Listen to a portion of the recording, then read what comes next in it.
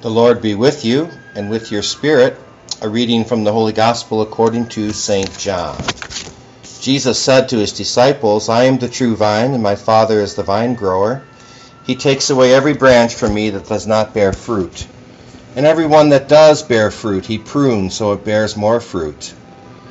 You are already pruned because of the word that I spoke to you. Remain in me as I remain in you, just as a branch cannot bear fruit on its own, unless it remains on the vine, so neither can you unless you remain in me.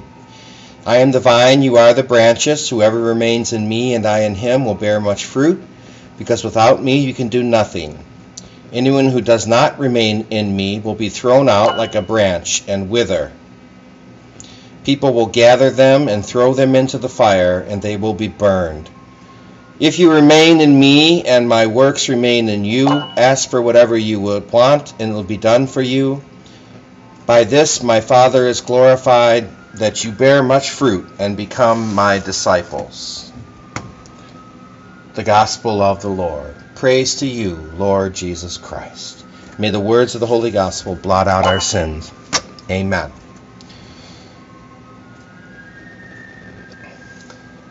My dear friends, Christ is risen. Christ is risen indeed. Alleluia.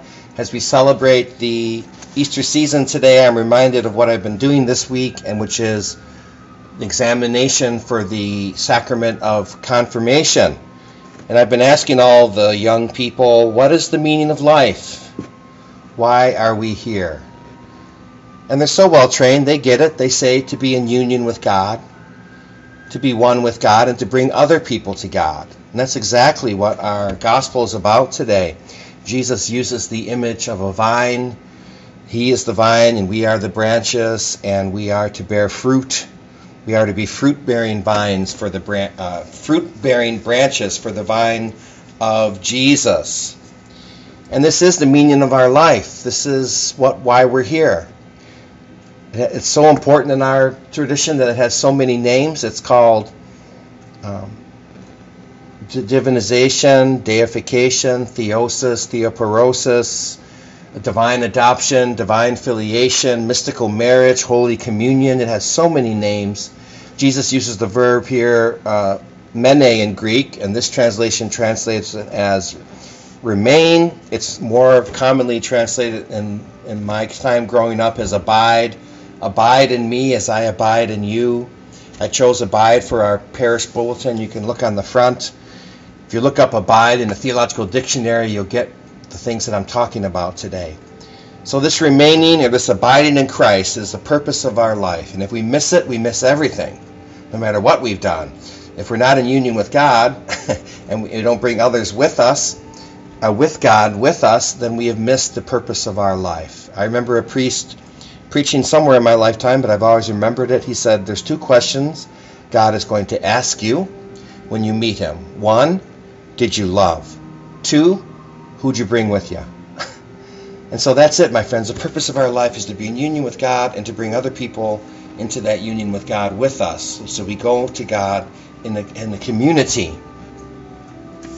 And the good news about this is that Jesus says he's not going to cut us off the vine. He's not going to break the branch. He is going to always be faithful to us. Once we're baptized into Jesus. We're grafted onto the vine, and Jesus says he's not going to remove the vine, because the sacraments, they are forever. Baptism is forever. Communion is forever. Confession is forever. Confirmation is forever. Jesus is not going to break that vine. That's the good news. And St. Paul tells us in that greatest chapter of the Bible, Romans chapter 8, that could be your homework this week. Please read Romans chapter 8. And St. Paul says nothing outside of us can, in fact, break us off the vine.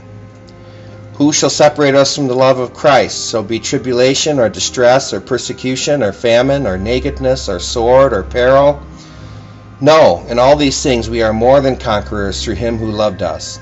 For I am sure that neither death, nor life, nor angels, nor principalities, nor things present, nor things to come, nor powers, nor height, nor depth, nor anything else in all of creation will be able to separate us from the love of God in Christ Jesus our Lord. End quote. So nothing outside of us, too, can take us off the vine. and Jesus will not take us off the vine. But we know, just from this example Jesus has given us, that some people are broken off the vine. And we know just from our beautiful way of being in the world and observing the world that if you break a branch off of a vine, it's not going to bear any fruit. So how is it that we are broken off the vine? Truth is, we have to do it ourselves. Only we can break ourselves off the vine of Christ. We have to make that choice, and we have to go for that. What are some of those ways that we break ourselves from the vine? Well, one is drift. Some people just drift away from God. It becomes less and less important in their life. Some other things are more important. They don't think about God. They don't think about what they should be doing. They don't have a prayer life. They just sort of drift away from God. Drifting and drifting away. Oh, they might look up and see that they're miles offshore, but they're drifting from our Lord. Some people replace Jesus with something else. Like right now in our world, it's a trend to replace Jesus with politics. That politics is becoming equal to religion or more important than religion in some people's lives. So you can replace Jesus with something else in your life. For me right now, it's TV. I'm watching too much TV. I'm trying to find a way to get that back into balance in my life. For some people, it's anger. They get so mad. They leave Jesus because of Judas. Because of one of the followers of Jesus does something wrong, so they leave him. You know, it's a principle in the spiritual life. Do not leave Jesus because of Judas. Stick to Jesus. Always stick to him. Don't break yourself off the vine.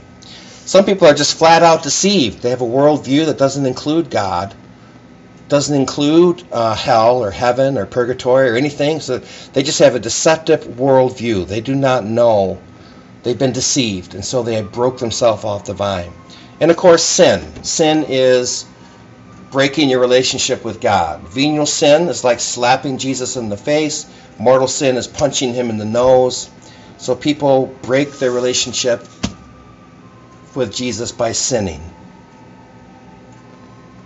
There's another group yet on this vine, this simple image Jesus uses. So some people are broken off the vine, but there's also people who are still on the vine, still in the church, but they're not producing any fruit for God's kingdom. They are failing to produce fruit. What could cause that? Well, one is fear and intimidation. Some people are afraid to do what Jesus is asking. They're afraid to talk about Jesus in public. They're afraid to tell someone about the Lord.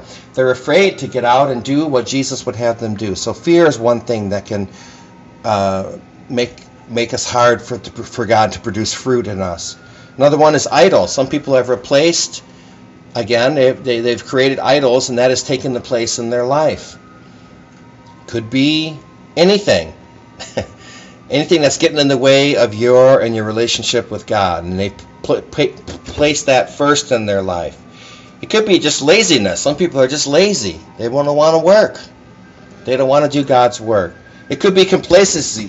Some people just get complacent. When I was in high school, there was a famous book out, I'm okay, you're okay. It's not right. I'm not okay and you're not okay. We need to strive for heaven and desire to be with God.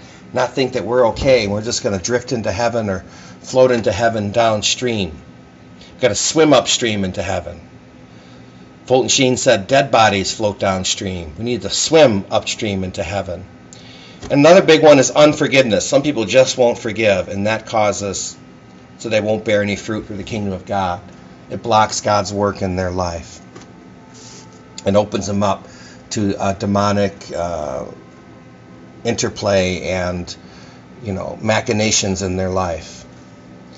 What's the solution? Beautifully, my friends. St. John said it so beautifully in the reading from the letter to St. John, chapter 3.